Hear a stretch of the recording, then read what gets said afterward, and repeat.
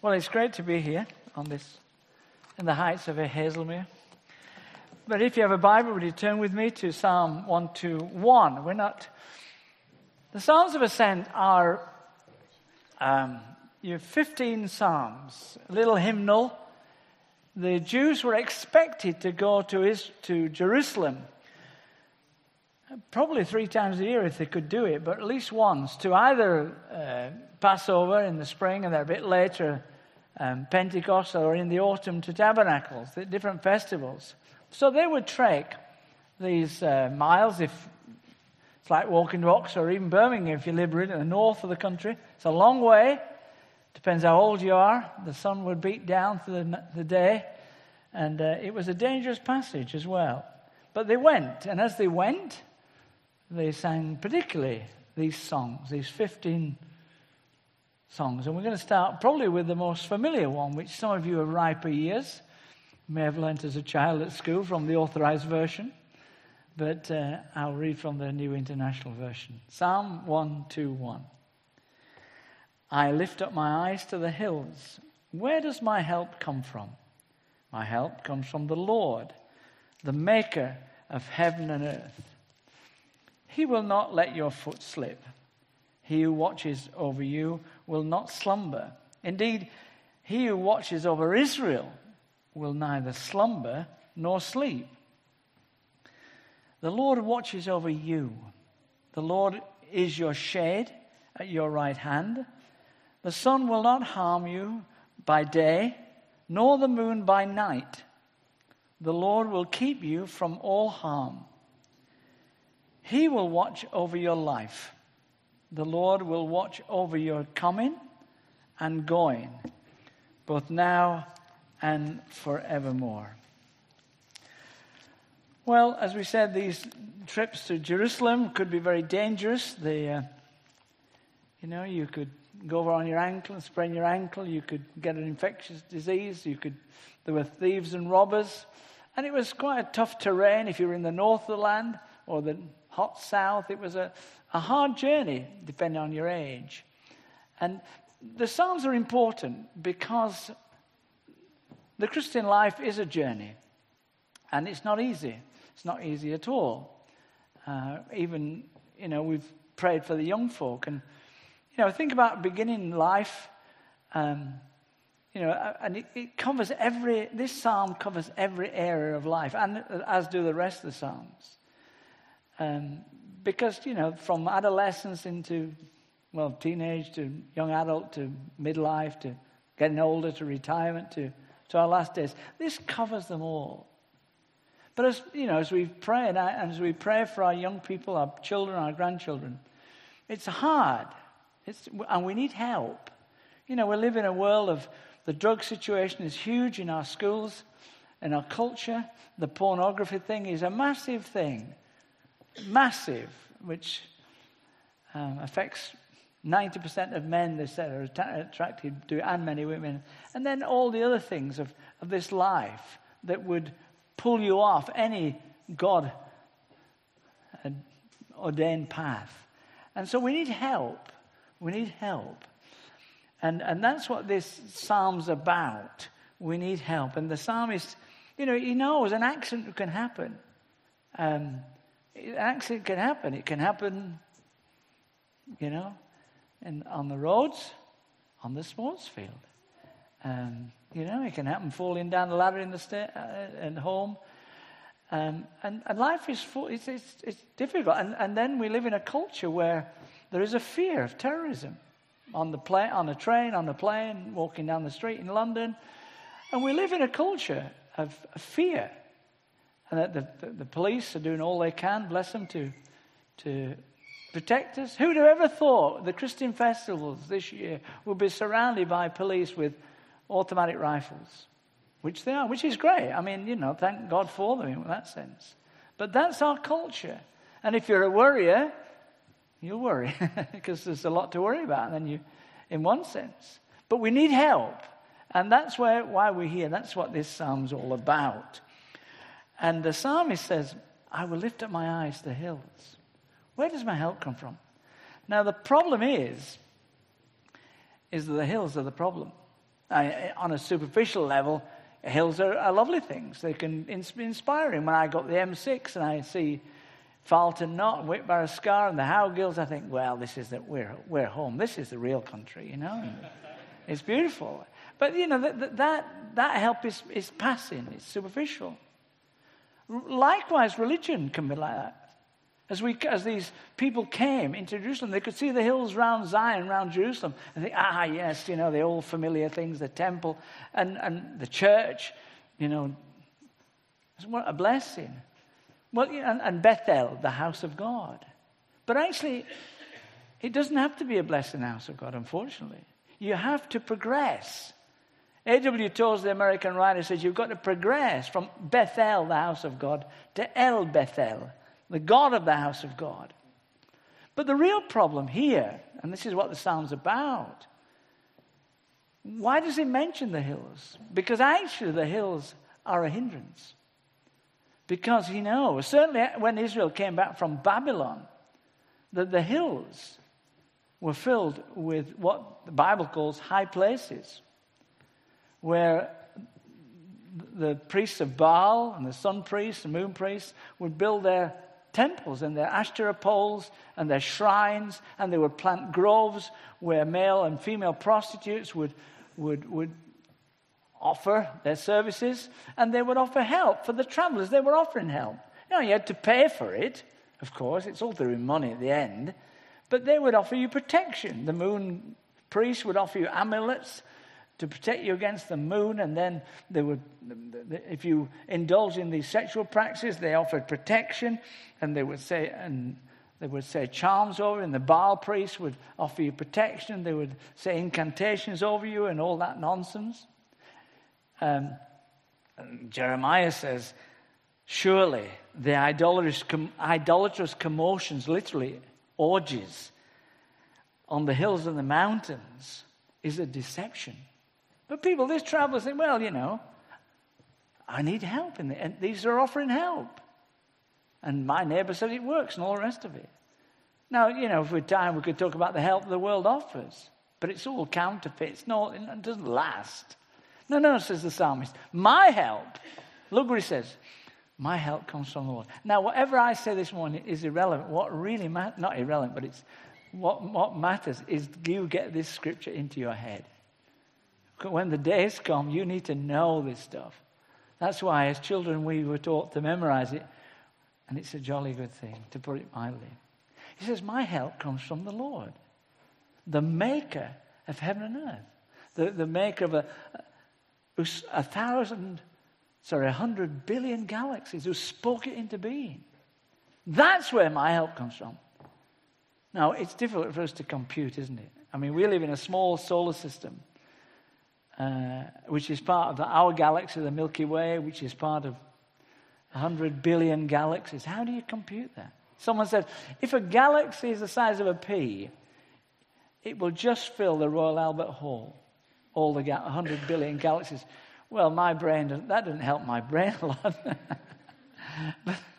but what he says, the God who put all the laws into being, the laws of science, the laws of agriculture, the laws of how my body works, the laws of gravity, the one who maintains all these laws, that's who I trust.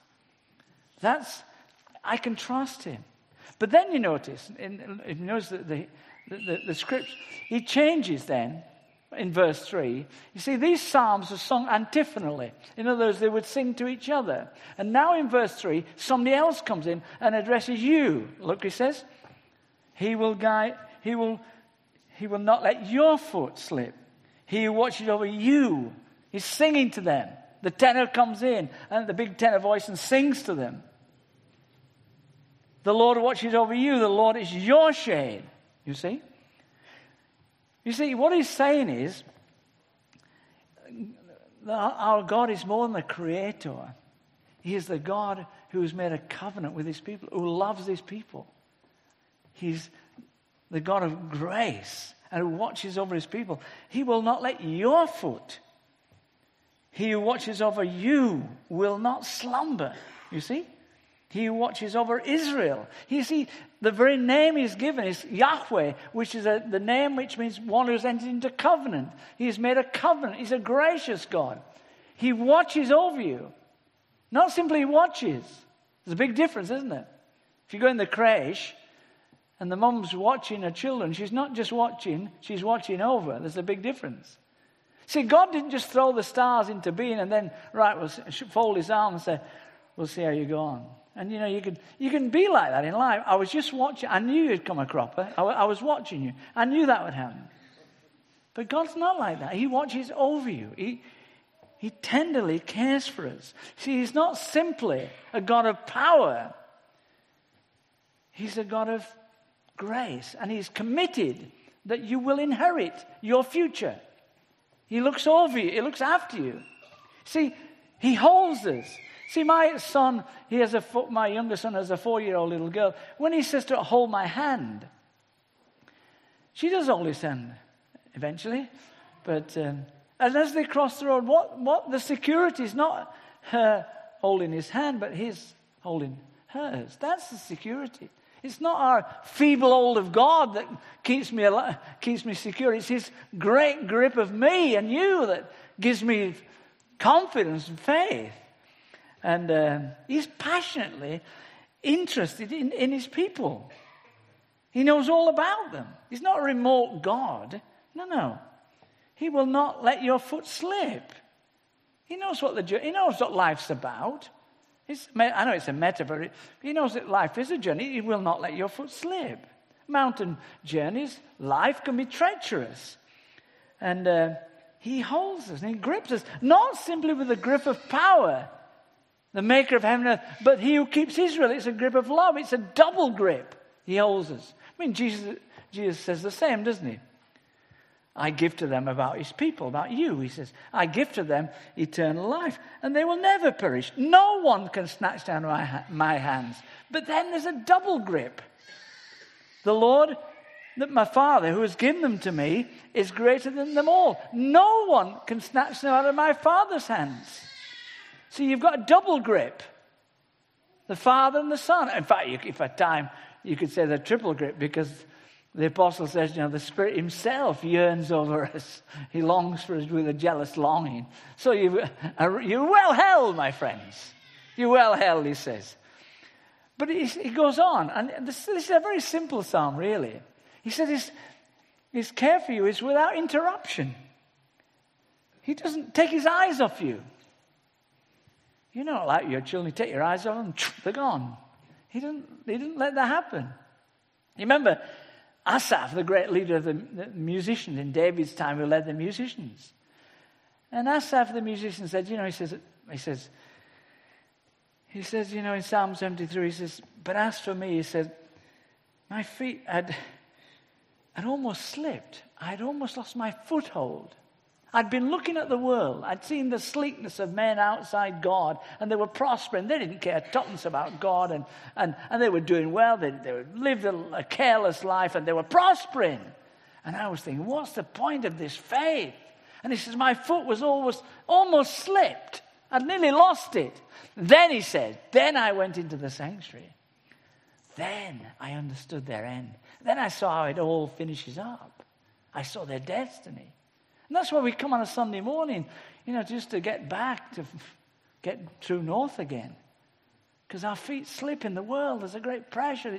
It's a tricky road, isn't it? It's not easy being a believer in Britain in these days. We need to come back. I think, where is God? Is he asleep? The disciples in the boat with Jesus, and the boat's rocking, and Jesus is fast asleep. And they have to wake him. Don't you care that we perish? His sleep is more wakeful than your wakefulness. And we sometimes think, where is God? Is he asleep? No, he knows all. The psalmist himself, the psalm says, awake, O God, come on. Why do the heathen triumph and all the rest of it? But God knows. He's not taken by surprise, ever. He watches over, and he watches especially over his people. And then, you see, look in verse 4. He says, look. Well, actually, that's the Hebrew, but actually it's translated indeed. Indeed. Or better still, look, see. He who watches over Israel will neither slumber nor sleep. See, look, he doesn't sleep. I suppose the picture is, Elijah on Mount Carmel. And you remember that story when Elijah takes the prophets of Baal on, and they get the altar, and they get the beast, and they kill the beast, and they says, come on then. And of course the priests of Baal go around the altar, they cut themselves, and they shout, and they're like the whirling dervish, and Elijah says, wake him up.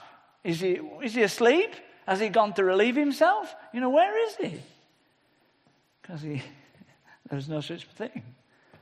I'll show you. The God who answers by fire, let him be God. But it's that thing, God never sleeps. This central truth is repeated again and again and again. But does he care? That's the secret. Not the question, I should say. Things are really hard. Can we be assured of his love? How can we be assured? Well, because he's given his word. That's where we rest. I mean, he said, if he looks after Israel, which is no simple task, because they're a wayward people, surely he can look after you. Because his care, his watch, is without interruption, but also it's without exception. See, we often feel God is really concerned about the big people. The people who are on the platform, the Moses, the Elijahs, the Davids. No. I know you control the universe, but is he concerned about me? Can he deal with my situation, my problems? But the psalmist says, look, he can. He's got you in his hands. He's got you and me brother in his hands. And it's not like the bad cricketer who's Butterfingers who drops the catch in the slips, God doesn't drop his people. He's watching over you. His name, his reputation is at stake. He's watching over you. And the psalmist thinks of the two worst scenarios. Well, what about the sun by day? I mean, the sun is an enemy, not just a friend in the Middle East. It really beats down. And he's really referring to everything that happens through the day, in daylight. What happens in daylight? And he says, look, the psalmist says, the Lord is your shade. He looks after you. Your shade at your right hand. He stands guard. He looks after you. He'll care for you, whatever happens. But then what about the night time? The moon. The moon will not strike you through the night. You see, they had a strange idea in those days that the moon had powers to do things. Weird things happen through the night, from which we get our word lunacy. People go mad through the night, lunacy. Demons come. And it can be through the night, isn't it, like that? At 2 o'clock in the morning, you're thinking about your kids, and you're thinking about your money, you're thinking about your health. Oh, dear me. You think that way? No. The Lord looks after you through the night. He works the night shift, He don't go to sleep. He looks after you. Let him stand. You get a good night's rest. Let him. He'll do the worrying for you. Don't worry about that. He won't let the moon or any demon through the night strike you by night. Whatever happens, he looks after you. You're his people. Now, if you're not in Christ, if you're not a believer, there's nothing but darkness and fear. We'll all worry. There is no comfort outside Jesus Christ. Just darkness and fear and confusion and even terrible prospect in eternity. But his watch over us is without interruption. It's without limitation. He looks after the least of us. The Lord will keep you from all harm. Literally, from all that is bad. I think some of your versions says, from all that's evil. Really? All harm, all that's bad. Yes. You see, we will go through hard times, my friends. We will have to go through the valley of the shadow of death. Our loved ones will die. And you will die, surprising may seem, unless Jesus comes first. And we're not exempt from this. But the Lord will, even though you pass through the valley of the darkest gloom, the Lord will be with you, not even in front of you, but with you, alongside you. He will never leave you. And There's nothing can reach you without his sovereign, gracious permission. No poison can get into your spirit unless you let it, you know. We are protected by the Lord himself. He will protect us from all evil, all harm. But you don't know what I'm going through. You don't know how hard it is. You say, well, what about the martyrs? What about the martyrs? 168,000 people are killed every year for Jesus Christ, at least. Is it? Yeah, about that number. And then there are thousands, millions, well, thousands today, are in prison. Not just in North Korea, but throughout the world for their faith. There are thousands of believers who have lost houses, lost jobs, lost influence because of their follow Jesus. I'm not denying that. But the Lord will protect you from all evil. Is it true? Well, for instance, if a surgeon's going to operate, you know, let's assume there's something wrong in your abdomen, and he's going to operate. You think he's going to what? He's going to take a knife. He's going to cut, and blood will flow. Yeah, but actually, don't worry. He has sworn the Hippocratic oath, which says he will promise to do no harm, and he will do you good. He will blood will flow. Yeah, blood. But there are forceps. Don't worry, you'll be all right. He will do you no harm. The harm which doesn't harm you but does you good is not harm. And that's what it's about. He will do you no harm. You see, he will do you no evil, probably some translations. Evil, what is evil? Evil is that which destroys you spiritually. But he will protect you as a person, at the center of your being. He will look after you. See, Paul says, we know all things work together for those who love God and according to his purpose. All things? Now, I found that word all very difficult. I have to be honest. I've seen things and what people have done to me and things have happened. You think, all things? All? Yeah, all. All? Yes, all. All things work together for good. For God's sovereign purposes to make you like his son. All things. There's nothing can penetrate into your soul and spirit without his permission. He is the shade on your right hand in the pressures and heats of storms and whatever of life. Blazing heat of the sun. He's your shade. It will not harm you. You're ultimately and totally safe if you're in Christ for all eternity. And God uses all these things. Nothing will happen without his sovereign, gracious permission. I remember one guy who came to fame while he was on the television. Some of you would remember him, Malcolm Muggeridge. And he was a writer and a broadcaster. And he came to faith late in life. And he writes this: I can say with complete truthfulness that everything I've learned in my 75 years, everything that has truly enhanced and enlightened my existence has been through affliction and not through happiness, whether pursued or attained. It's the cross, more than anything else, that has called me inextricably to Christ. I think he might be right. You won't fail, my friends. He will keep you. You are his people.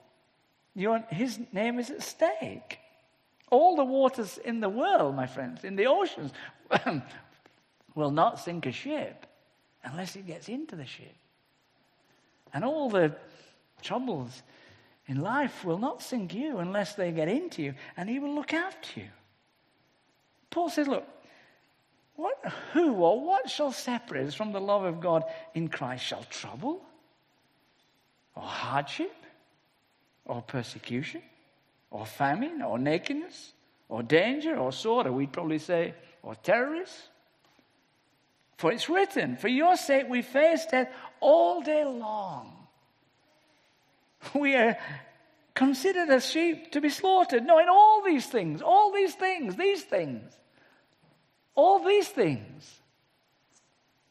We are more than conquerors through him who loved us. For I am convinced, says Paul, that nothing, that neither death, nor life, nor angels, nor demons, nor height, nor depth, nor anything else in all creation will be able to separate us from the love of God that's in Christ Jesus our Lord. Nothing.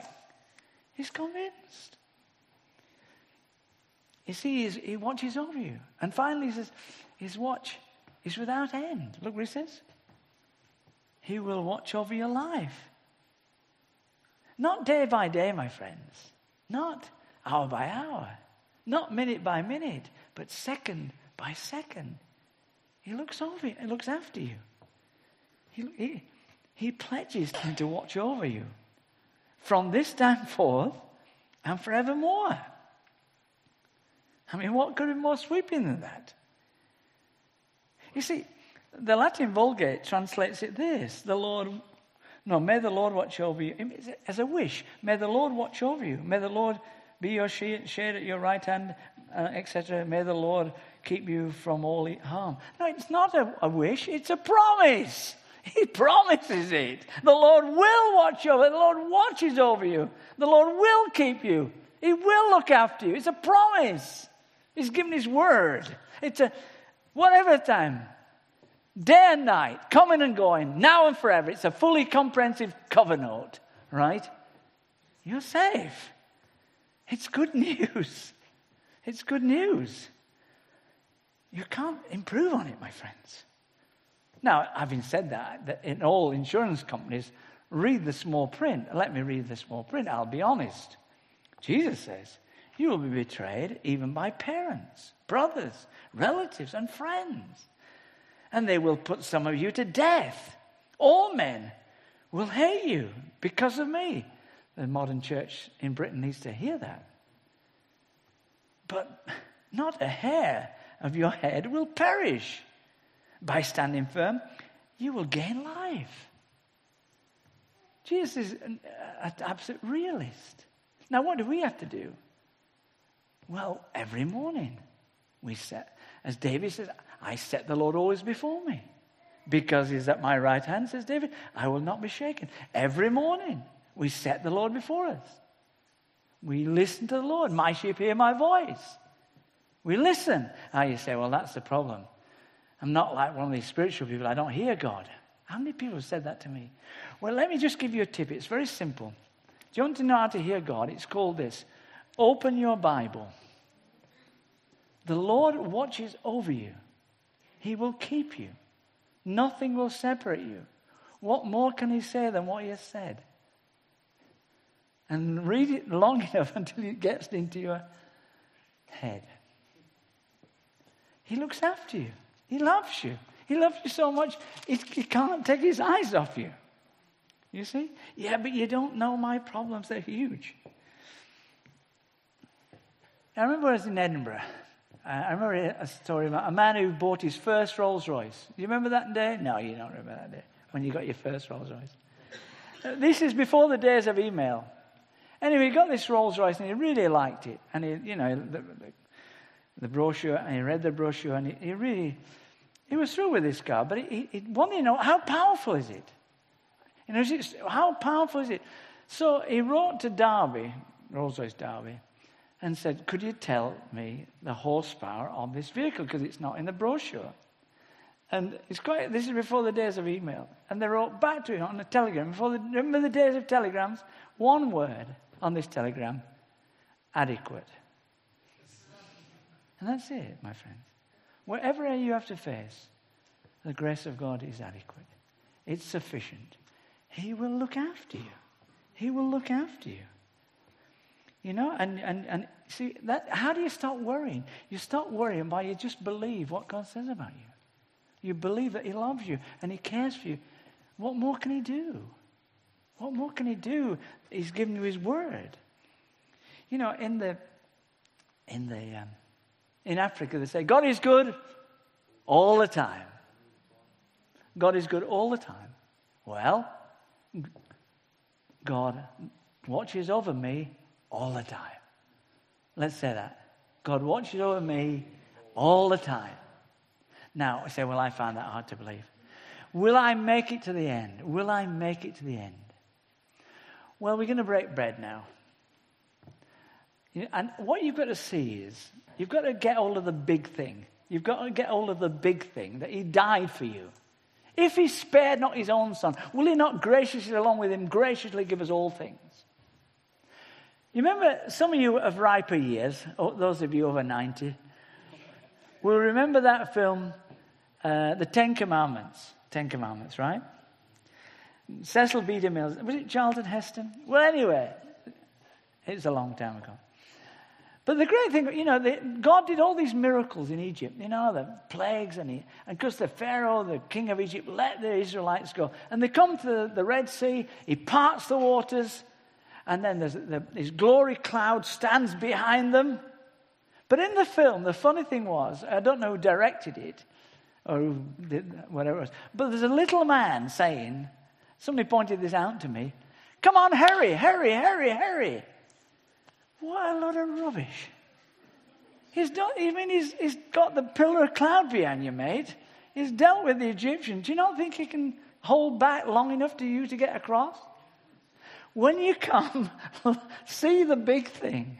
I know you have a lot of problems, but the big thing, he's done that for you. Will he not help you to do all the little things? He will get you there, right?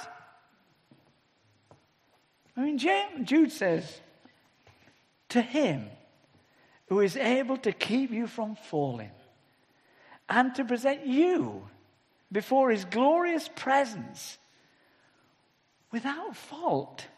Can you believe that? And with great joy, to the only God our Savior, be glory and majesty, power and authority, both now and before all time and forevermore. He can do it. God watches over me all the time. Let's say it. God watches over me all the time. Now, come on, this is a theatre. Let's have a bit of fortissimo, No, not. God watches over me all the time. Let's say it again. God watches over me all the time. And all the people said, Amen. That's it. Amen.